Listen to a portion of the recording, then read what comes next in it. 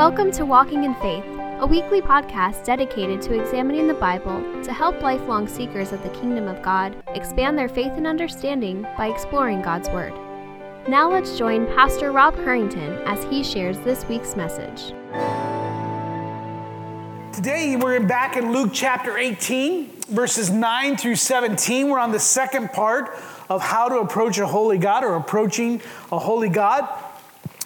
If there's one thing that I think that we can agree on, there are many things that we are in disagreement about, right? Correct? There are just things we do not agree in as a society, political, cultural, even in this church, there's some things that we cannot agree on, such as the very purpose of why God allowed us to create sour cream, compared to why did God just even allow it, right? You know, it's like the spiders and snakes. Why is not that stuff there? But there's one thing I believe that all of us can agree on, and that's the annoying act of someone who does a humble brag. You know what I understand? Have you ever heard that phrase, a humble brag? A humble brag is defined by Webster's as to make a seemingly modest, self-critical, or casual statement of reference that is meant actually to draw attention to one's admirable or impressive qualities or achievements. It's the one who says, I'm humble, but yet I'm really bragging. Let me give you an example here. There should be one here on the monitor. Here's one annoying fella who says, I saw a homeless man in front of Walmart, and I was only getting one thing because I didn't have much money. But instead, I bought a case of water and gave it to the man. I gave him the last of my money, and I walked away crying because I just felt God praising me for putting others before myself. That is a humble brag. Now, before you all run to the bathroom ready to gag and throw up, we realize that the center of this story, as you look at it, is this person is actually promoting himself. In his telling of this story, he is the hero, and the almighty God of the universe, the ultimate power of the universe, is actually praising him and glorifying him for his selfless act of sacrifice. We might have some other people who humble brag, maybe in certain ways. I used to love it I didn't used to love it, I'm using that sarcastically on one radio station. I won't name it, but it sounds like a fish. And they would say, let's call in and do these, what's the phrase I'm looking for? These random acts of kindness. So everyone would call in, and I'm thinking that you're calling in to say, this person did this for me, and I couldn't believe that this person, just randomly, this person I don't know, did something for me. But in reality, as you listen to it, it was just people doing humble brag. Oh, I was just walking around and I randomly saw this guy and I did something kind for him, so on and so forth. It's like, really? That seems to be the difference. I think of that scripture where it says, don't let man sing your praises. Let God sing your praises. Well, that's the humble brag. If there's something annoying about someone who does that. Well, last week, we considered the parable of the widow who relentlessly pestered a wicked judge for justice. And from that parable, we learned that God hears the prayers of his children and that he desires to bless us with his wonderful gifts. However, our prayers, we learn, must align with God's will, his word, not our own, to really have any chance of those being answered in the affirmative for us. Our prayers must align for his will for our lives, rather than being self-seeking prayers. The basis for this confidence in approaching a holy God, how you and I as sinners can approach a holy God, that confidence, that boldness of approaching God in prayer, is because of his character, is that we focus that God is wise, he is kind, he is mercy, he is graceful. Just to name a few, he is tender-hearted towards his children. He loves his children, just as a father or a son will go to his father or his mother and in boldness ask for something. It's because of the character of that person, that father, that mother. They know that parent loves them, cares for them. But as we come in today's passage, we're going to see an annoying humble brag. As Luke continues Jesus' instructions to his disciples by relating another parable about pride and humility. and settles then a conflict about who's allowed to approach him for a blessing. We're going to read Luke chapter 18, 9 through 10. Again, I encourage you to bring your Bibles. The first 2 verses are up here on the screen.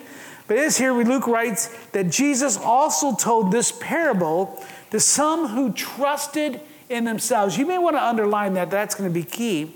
He's writing to those who trusted in themselves that they were righteous and treated others with contempt. So 2 things. They felt they were righteous, and because of that, they treated others badly, poorly. He goes, 2 men went up into the temple to pray, one a Pharisee and the other a tax collector. Father, I pray that you open up our minds and hearts to this ancient text, an event that happened years ago, whether true or not, but it's used as a parable to teach us. Your word is true. And Father, we want to learn from it. We want to learn from these 2 men what you're trying to teach us, what you're trying to encourage us, what you're warning us about. So may your Holy Spirit have free work. May we be refrain from distractions, and Lord, that we may focus on how we are to respond to this word. In your name we pray. Amen.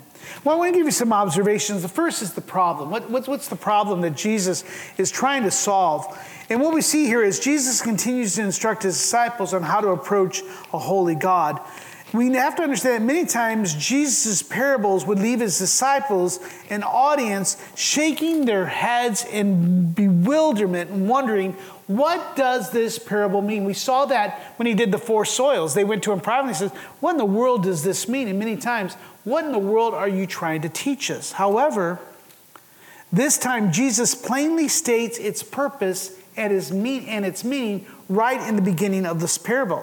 In verse 9, he said, he also told this parable to some who trusted in themselves. They trusted in themselves that they were righteous, and because of that, they mistreated others. They looked down on others. So this is the intended audience. This is Jesus' a parable, remember, is a mirror reflecting what your character truly is.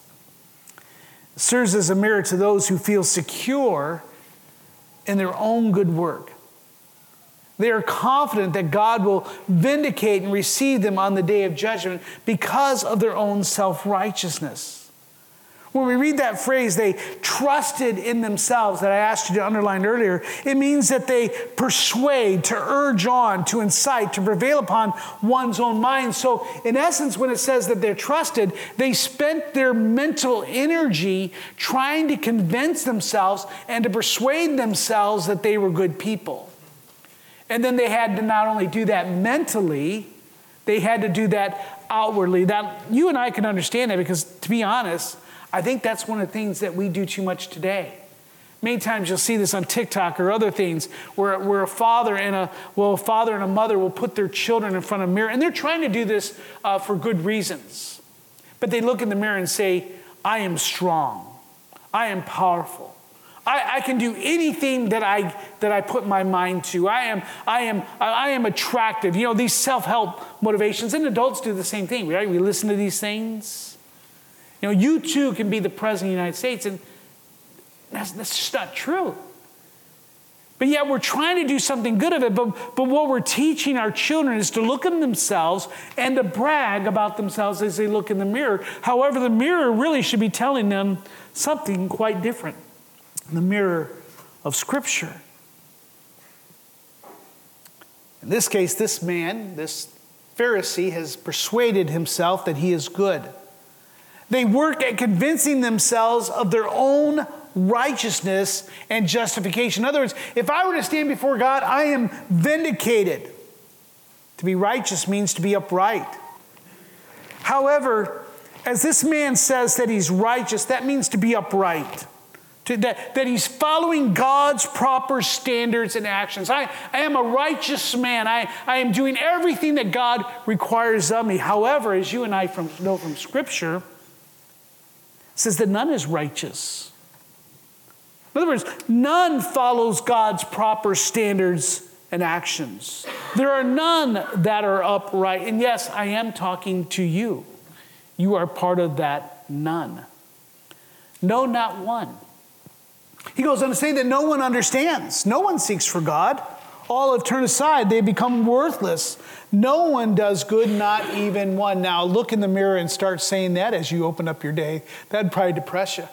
It's like one pastor was saying on Twitter, everyone was jumping all over him for stuff. And he says, you know what? You think you may be offending me by what you're saying here on Twitter, but let me tell you, I read the Bible. I know exactly what God thinks of me. The Bible has a lot worse things to say about myself. But then we see God's mercy and grace. One of the many problems is this sinful and wrong thinking that I am righteous, that I'm justified, that I am good with God, is that it leads one to pride, and it causes them to look down on others and to judge themselves or to compare themselves with others. And you always notice is that we always judge or compare ourselves with someone much, much lower than us. You know, there's not too many of us that says, wow, look at me. Look how good I am. I'm probably just as good as Mother Teresa. Boy, me and Jesus, we're about like that. We're doing all this stuff together. Now, we usually compare ourselves to the worst of the worst. Secondly, let's consider the setting. So that was the observation of who his audience was, but now we're going to consider the setting. To illustrate his point, he compares two men who go to the temple to pray. Thomas Schreiner comments this on the place they're going to pray. It's there on the monitor. He says it's the temple. The temple was a central pillar for the Jewish religion. And as we see from 1 Kings, that the Lord had promised to answer prayers that were directed to the temple, the place of his residence where God resided. Prayers at the temple were made twice a day, typically at the hour of burnt offerings, and thus prayer is a public event. So in this case, this is a public event that this man is going to. David sings in Psalms 27, one thing I ask for the Lord, and this is what I seek, that I may dwell in the house of the Lord all the days of my life, to gaze upon the beauty of the Lord and to seek him in his temple. So in this setting, in those days, they would go to pray at the temple. Now you and I pray anywhere. We pray here at the church, pray at home, we pray at work, we pray on the freeway. My wife was praying the other day when I almost ran into somebody, a whole line of cars. There's prayers all over the place, but in these days, prayers was a public event where you would go to the temple and pray. Thirdly, as we move from the setting, we want to look at the characters in the parable. The first is a Pharisee. Again, quoting Dr. Schreiner, he notes that the Pharisees were a popular lay movement in Israel. They taught all Israel to keep the Torah, the law of Moses, so that the Lord would fulfill his covenant promises to them, all the blessings that God had promised them that we read in Leviticus and Deuteronomy, teaching them that all of Israel should be pure and devoted to the Lord. The Pharisees emphasized a strict interpretation and observance of the Mosaic Law. You and I might call them fundamentalists today or legalistic, and those are words that are used in a poor sense, but there's good sense in those words as well. Both the oral and the written form, they were to obey a strict form of it. They were the main critics in opposition of Jesus' ministries. They were both feared by men because of the laws and the rituals they would impose on them, but also respected due to their position in the religious and cultural life of the day. However, there's not much to be admired in this Pharisee as you and I continue in verse 11. Look at that with me. The Pharisee, standing by himself, prayed thus, God, I thank you that I am not like other men, extortioners, unjust, adulterers, or even like this tax collector who's standing by him, we'll see. I fast twice a week. I give tithes of all that I get. Here's an ancient humble brag. Impressed by his own good works, he begins his prayer by thanking God that he is not like other men. Now, of course, he compares himself, as I said, to the worst of humanity rather than the best.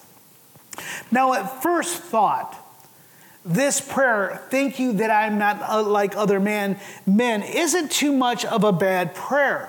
I mean, there have been times that I have thanked God myself for protecting me from following my family or my friends into sin or God's providential plan in putting me in a safer environment than many of the people that I grew up with.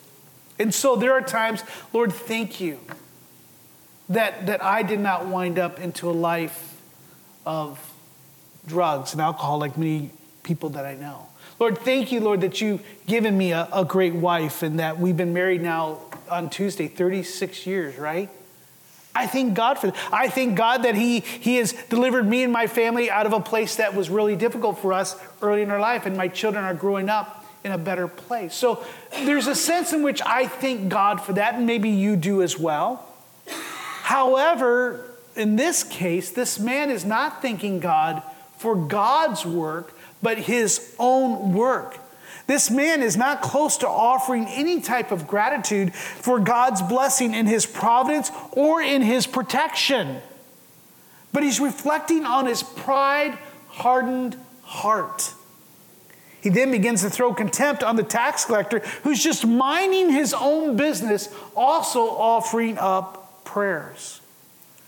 Like an expert marketer, he advertises his religious rights that he believes justifies. Now, this guy is the original Instagrammer, right? He's letting everyone know, here's who I am. Here's the mirror. Here's that mirror pose. You know, he's wanting everyone to know how good he is. In contrast, Jesus then describes the second person, the heart attitude of the tax collector in verse 13.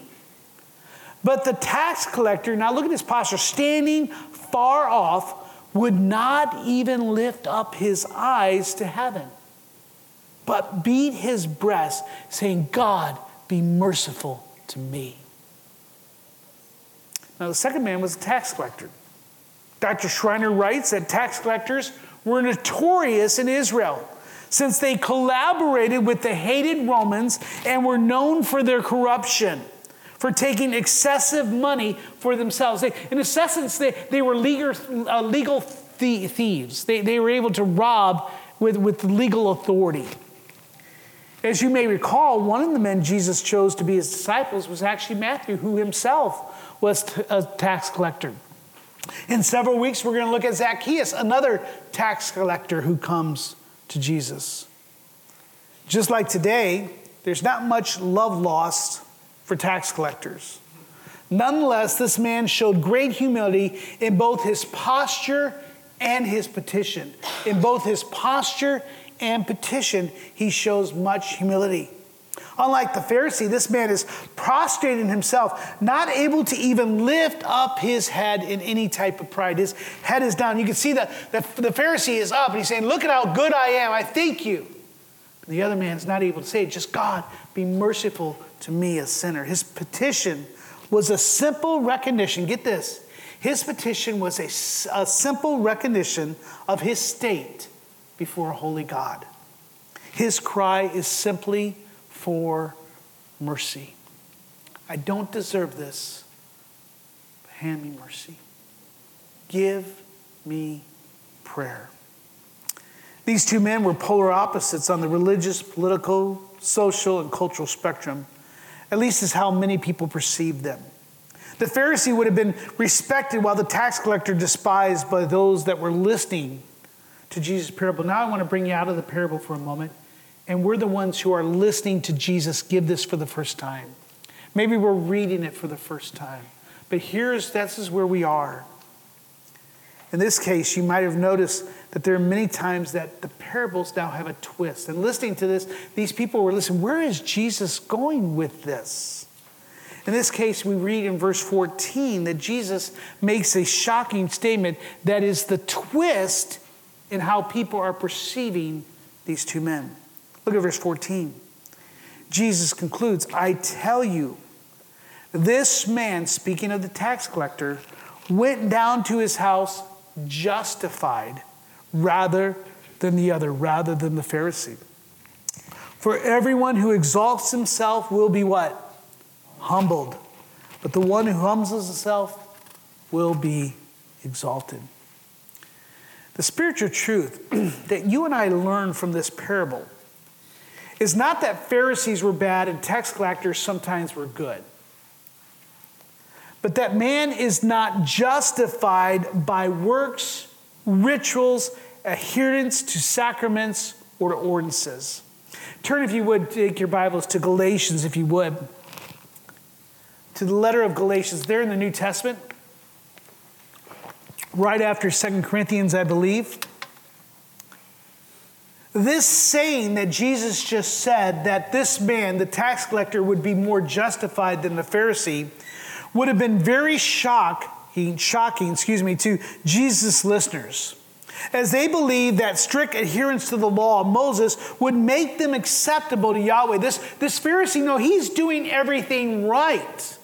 The Roman or the tax collector, he's doing everything wrong. So in the balance, it should be that the Pharisee is more in balance or is more justified. He has more weight. He's been doing all the things that God has expected of us for centuries.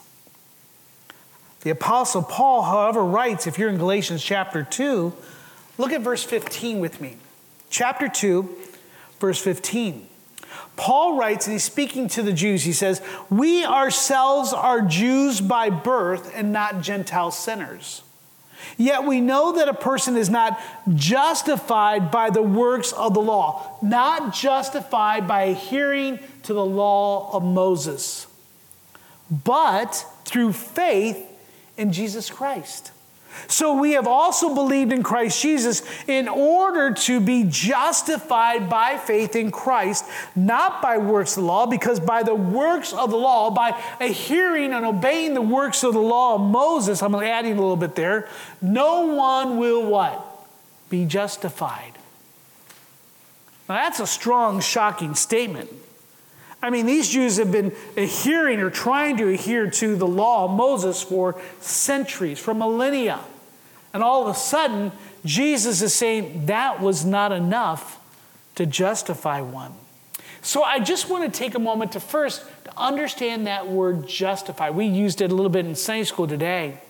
The Step Bible defines justified, it's here on the monitor, is to vindicate, to declare one righteous, to put someone in a proper relationship with another, to make things right. It's usually referring to God's relationship to mankind, to humankind, implying a proper legal or moral relationship. In other words, things are in balance. Things are reconciled. That's what justified. So Jesus is saying, and just hold that up there just for a moment, Ben. Jesus is saying is that the tax collector is the one who will be declared righteous. He will be the one vindicated when he stands before God. The Pharisee, who's done all the things that were required of the law, that could be debated, obviously, because he didn't do it with the heart, but he did it for himself. He says that type of prideful obedience will not vindicate you in the day of judgment. Back in Galatians chapter 3, I think you're still there, are you not? Look at chapter 3. Just turn a little bit over. You may not even have to turn in your Bible. But in Galatians 3:10, look at 3:10. We read this: "For all who rely on the works of the law are under a curse. For it is written, 'Cursed be everyone who does not abide by all the things written in the book of the law and do them.'" In other words, this Pharisee says, I do all these things, but if he failed in one letter, he's guilty of all. That's like you may obey the speed limit, you may obey the rules of the road, but if you turn without turning on your turn signal, you're guilty of breaking everything. That's pretty much what he's saying, something in a simpler way. One theologian writes, finally, the means by which sinners are justified, vindicated, declared right in God's sight is only through faith, a confident trust in God, in the person of God. We've spoken about that before. It is not through doing the works of the Mosaic law. This was a way Judaism taught people to get right, is do the law, right? But neither was it through baptism or some other good work. Many teachers throughout the ages have taught that this work or that work will make you right with God. The Roman Catholics, you must obey, I think there's 7 sacraments, but to be honest, if you're a priest, you can only do 6. If you're not a priest, I think you can only do 6. These are the things that you must do. Muslim, these are the things you must do. Mormonism, and so on. And to be honest, as independent Baptists, we had the same type of things. You had to do this, and that. Everyone has those types of things. Galatians is trying to dispel that whole nature of having to work.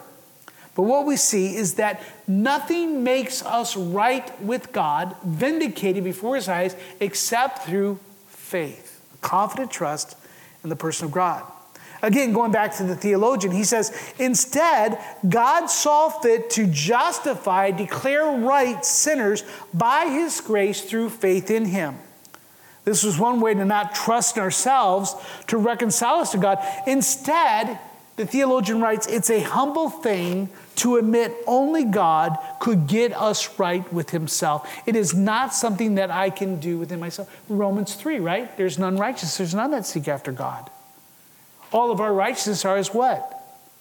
Filthy rags. Going back to the theologian, he writes, God did all the work by sending Jesus to die on the cross for our sins, and he raised him up for our justification, for our vindication, for our declaration of not guilty. We only must trust him to apply that work in our lives to be saved. So, if you're standing before heaven, before in heaven, how should I get to heaven? It's only by our faith in Christ. And it's not just our belief. There must be a sense in which we're moving towards him. So Jesus sets the problem. Self-righteousness leads to pride, leads to death. So how do we solve that? How do we become vindicated? How do we stand, approach before a holy God? The problem of self-righteousness is simply the gospel. The gospel contains these four main truths that must be shared, they must be understood, they must be assented to, and they must be embraced. Hence why your testimony is not necessarily the gospel. It must have these four things. Are you ready? You know them.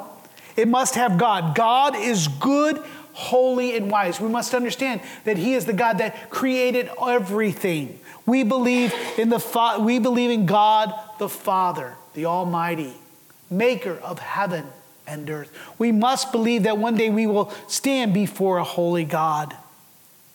Secondly, we must understand that the problem is that I'm a sinner, that our first parents rebelled, and because of that, we have inherited their guilt. And we ourselves sin, not because we are sinners, or we are not sinners because we sin, but we sin because we are sinners. And hopefully that made sense. It did in my mind. So it's coming out right in my mind. If it's not coming out of my mouth, then I don't know. We'll have to work on that. I'm a sinner. I'm hostile in mind to God. I'm disobedient in nature. I'm deserving of God's full wrath. We must understand that. We must embrace that. The Pharisees surely didn't. But we see that Jesus was sent by the Father. He perfectly obeyed God in all that God called him to do. And in that, he embraced the cross, bearing the shame and the reproach and the very wrath of God, and then gave us his righteousness. And our only response is faith. That's the last one. God, man, Jesus, and then our response. Our response to that gospel is to repent and trust that God accepts Jesus as my substitute and my Redeemer. That's the answer. How can I stand before a holy God? How can I approach? It's only through the grace of God and mercy of God that he accepts me, that I trust that God has accepted the work of Christ on my behalf. One might wonder, though, how does just believing and accepting the gospel lead to our justification, our vindication? The answer is found in the doctrine of justification. And before you fall asleep, I want to just give that to you there. Look at the monitor. I want to explain what does it mean to define justification. He says justification is an instantaneous legal act of God. We talked about that in ACC. That's why I really want to encourage you to come to our Sunday school class. Because if you're not, you are missing a lot of information of what the Bible tells us. You are missing a foundation that leads us to help us to explore and to give God thanks and gratitude in our main service. So that's just a plug for that. But it's an instantaneous legal act of God. In other words, it's not a long thing. It's something that God does immediately. And it's a legal act of God. It's not something that I'm doing. It is a work of God in which he thinks of our sins as forgiven. and Christ's righteousness as belonging to us. That's very important. So he looks at us and says that Christ's atonement has now paid for your sin. I now forgive you for your rebellion against me. And then in the same way, it says, I'm now going to be thinking of you as Christ's righteousness as belonging to you. He declares us to be righteous in his sight. So when he sees me, when he sees Rob, he sees Randy, and others of you who are confessing Christ, he does not see your sin. He sees Jesus Christ. Amen? And that's what you and I need. That's what it means to be in Christ. You see that phrase, in Christ. You can Google that phrase or go to a Bible thing and write just that phrase, in Christ, and see how many times that's in Scripture. That you and I are hidden in Christ. We are in Christ. That's what it means. When we do baptism, that's what baptism is showing, is that now I am in Christ. Why? Because I have the righteousness of Christ, not my own. That's why we cry out, be merciful to God. Give me the righteousness of Christ. Now, I want to do just a sidebar. I think I just have a few minutes. And let's go back to the Pharisee. Because I can understand why legalism is so attractive. We use the term pharisaical or Pharisee. You know, if you believe in certain legal things that you must do this, you can understand people call you a Pharisee or legalistic, fundamentalist, all wrong terms in many ways, right terms in others. But I actually can understand it. Growing up, I had a lot of rules that I followed because I went to a Christian school.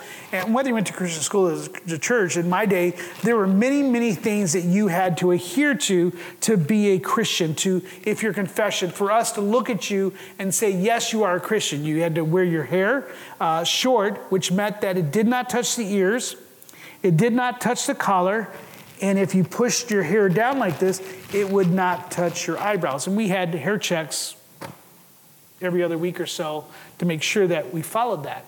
We could not go to movies, okay? Don't even go there to buy popcorn. Just don't go to movies. Don't even walk by it. Don't look at the thing.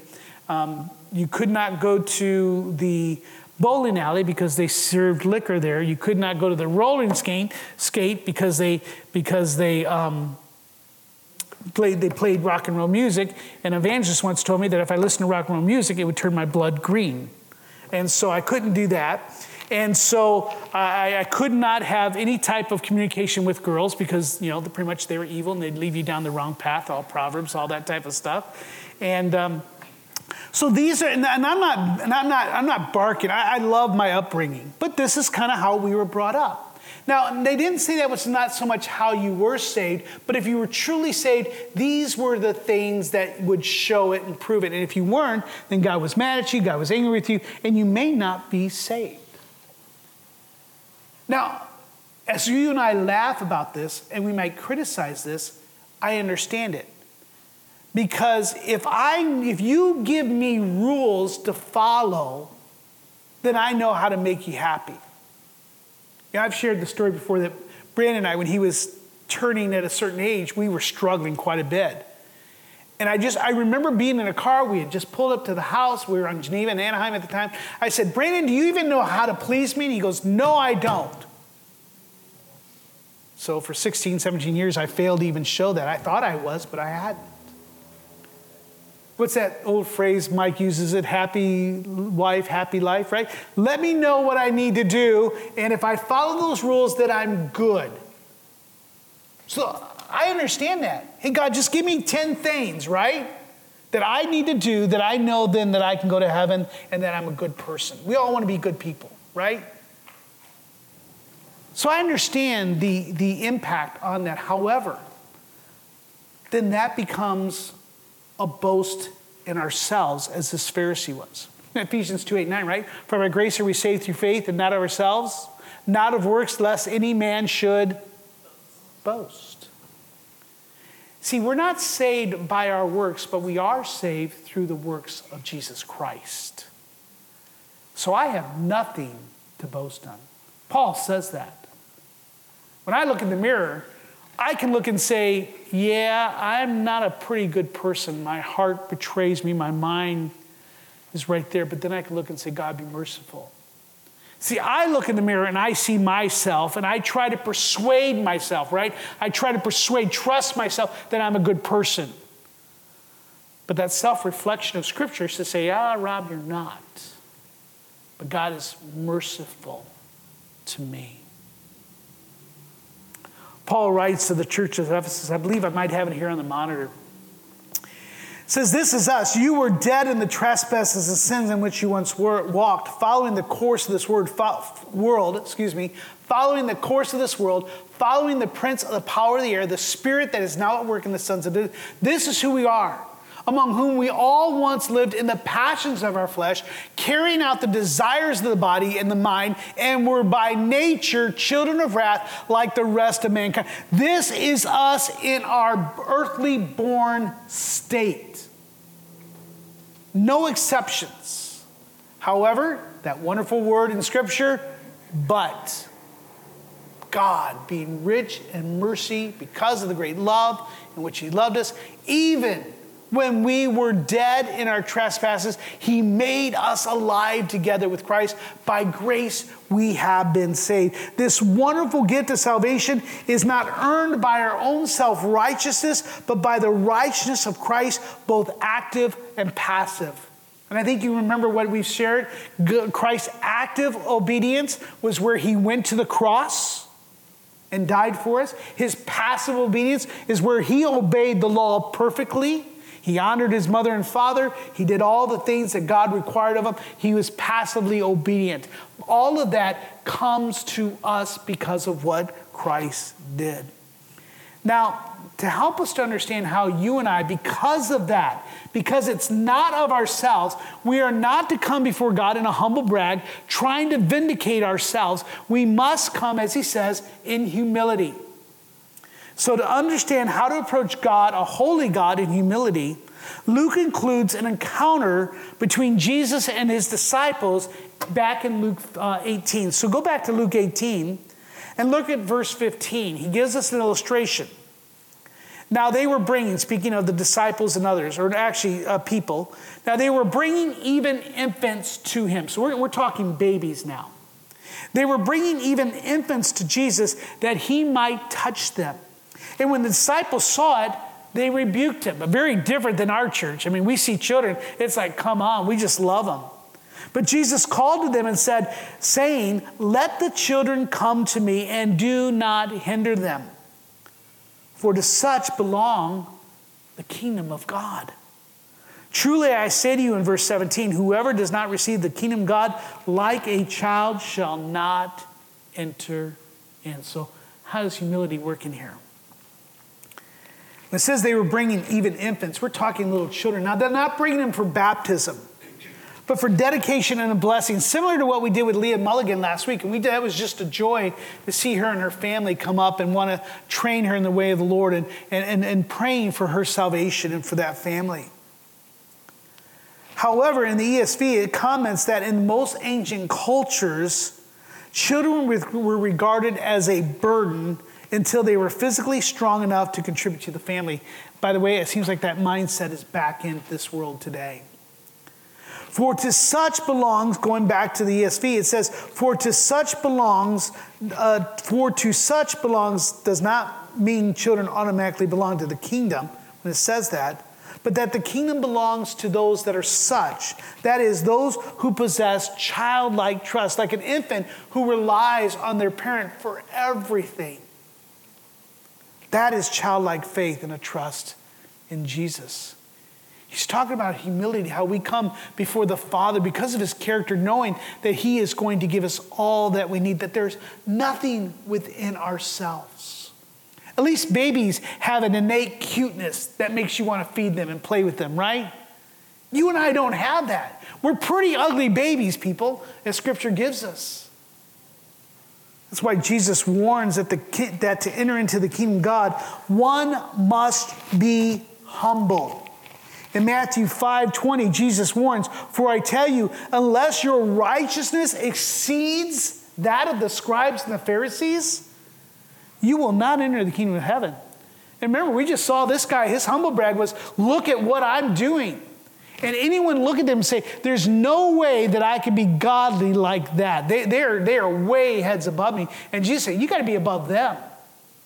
Jesus actually says, you must be perfect as my Father in heaven is perfect. And who can do that? There's no humble brag that'll convince anyone. You can't convince yourself. Well, I suppose there are people who do. They're mentally ill and they convince themselves that they are God or they can be like God. Earlier in our study of Luke, we had read that Jesus said, you are those who justify or make yourself right or vindicate yourselves before men. But God knows your hearts. For what is exalted among men is abomination in the sight of God. Even today, there might some of you who might say, but Rob, look at what I've done. Look at who I am. Maybe to your wife, look at me. I'm this, I'm that. But let me tell you, brothers and sisters, God knows your heart. He knows you intimately. You may be able to fool yourselves, but you cannot fool him. However, Scripture also encourages us, as you see here in the monitor, for though the Lord is high, he regards the lowly, but the haughty he knows from afar. In 1 Peter, humble yourselves, therefore, under the mighty hand of God, so at the proper time that he may exalt you, reflecting on what Jesus, I'm sure he was reminded or remembering what Jesus had taught him through that parable. We learn from the letter, James's letter, that God gives more grace and that God opposes the proud but gives more grace to the humble. So then, you and I have this promise that if we are to draw near to God, that he will draw near to us and that he will cleanse us our hands and he will cleanse us as sinners and he will purify our hearts. Lastly, James tells us to humble yourselves before the Lord and he will exalt you. Interesting, James did not hear that firsthand, most likely. He was told after Christ's death because James was one whose pride would not allow him to accept Jesus, his own brother, as the Messiah. Jesus is teaching us as we come to the closing is that as citizens of the kingdom of God, we must display perseverance, speaking of the widow. We must display repentance, humility, and childlike trust from these two parables in the story that you were told these last 2 weeks. If we're going to approach God, we must have perseverance, we must have repentance, we must have humility, and a childlike trust. Here's my question. Are these 4 traits that mark your life this morning?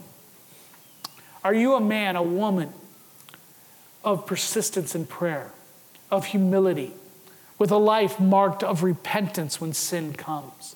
Or is your life marked with a childlike trust that God will supply all your needs?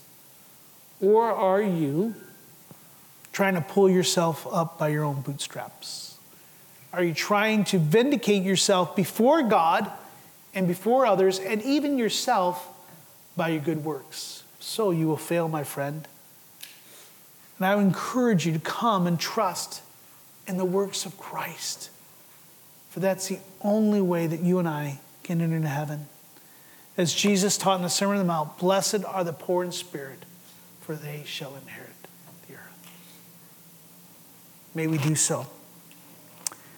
Let me close with this scripture here, well, the second close in Galatians, Paul. In Galatians, Paul writes this: for through the law I died to the law, through the works of the law, so that I might live to God. I have been crucified with Christ. It is no longer I who live, but Christ who lives in me. So here's where I want to get to, this next line that's underlined, this next passage. As you and I, as those who profess and confess Christ, the life we now live in the flesh, by trying to do good, we now live by faith in the Son of God, who loved me, gave himself for me. I do not nullify the grace of God. For if righteousness were through the law, through the working of the law, through my own self-righteousness, then Christ died for no purpose. Let us never say with our actions, with our heart, that Christ died in vain. And may the life you are now living, not through self-righteousness, should we obey God's word? Yes, we are called to obey. but we do not trust in that for either salvation or whether or not that God is pleased or is happy with us. We have a Father who loves us, but who calls us to obey. As the worship team comes up, we're going to take a moment to pause, to consider, to pray and respond. But this last verse I want to give you as a warning. You see here on the screen, pride goeth before destruction, and a haughty spirit before a fall. The Pharisee fell. The tax collector was exalted. I pray that you and I will be tax collectors today who cry out, be merciful to me, oh God. With every head bowed and every eye closed, I do want to take a moment just to pause and consider these two parables that we've spoken about the last 2 weeks. This illustration of the child. And I want you to consider what the Holy Spirit may be calling you today. Are you marked by a life of humility? Or is your life marked by pride, fueled by self-righteousness, persuading yourself that you're okay, that you're a good person? I would ask you then just to pray and say, Father, speak to my heart. Let the mirror of your word reflect the real me, that I may not fool myself, that I may not fool my family, for I know that I do not fool you. And then you respond to the Spirit's work in calling you to a life of humility, obeying God through love and gratitude for what Christ has done for us. Randy, would you come and close us in prayer? We hope you have enjoyed this week's message. We encourage you to share it with others. If you have any questions or comments, please email us at info@orangevilla.org. Be sure and join us for next week's message by subscribing to this podcast. To learn more about our ministry, submit prayer requests, or to find ways you can help share the gospel, visit us online at orangevilla.org. Till next time, we hope the grace and peace of God's love be ever present in your life.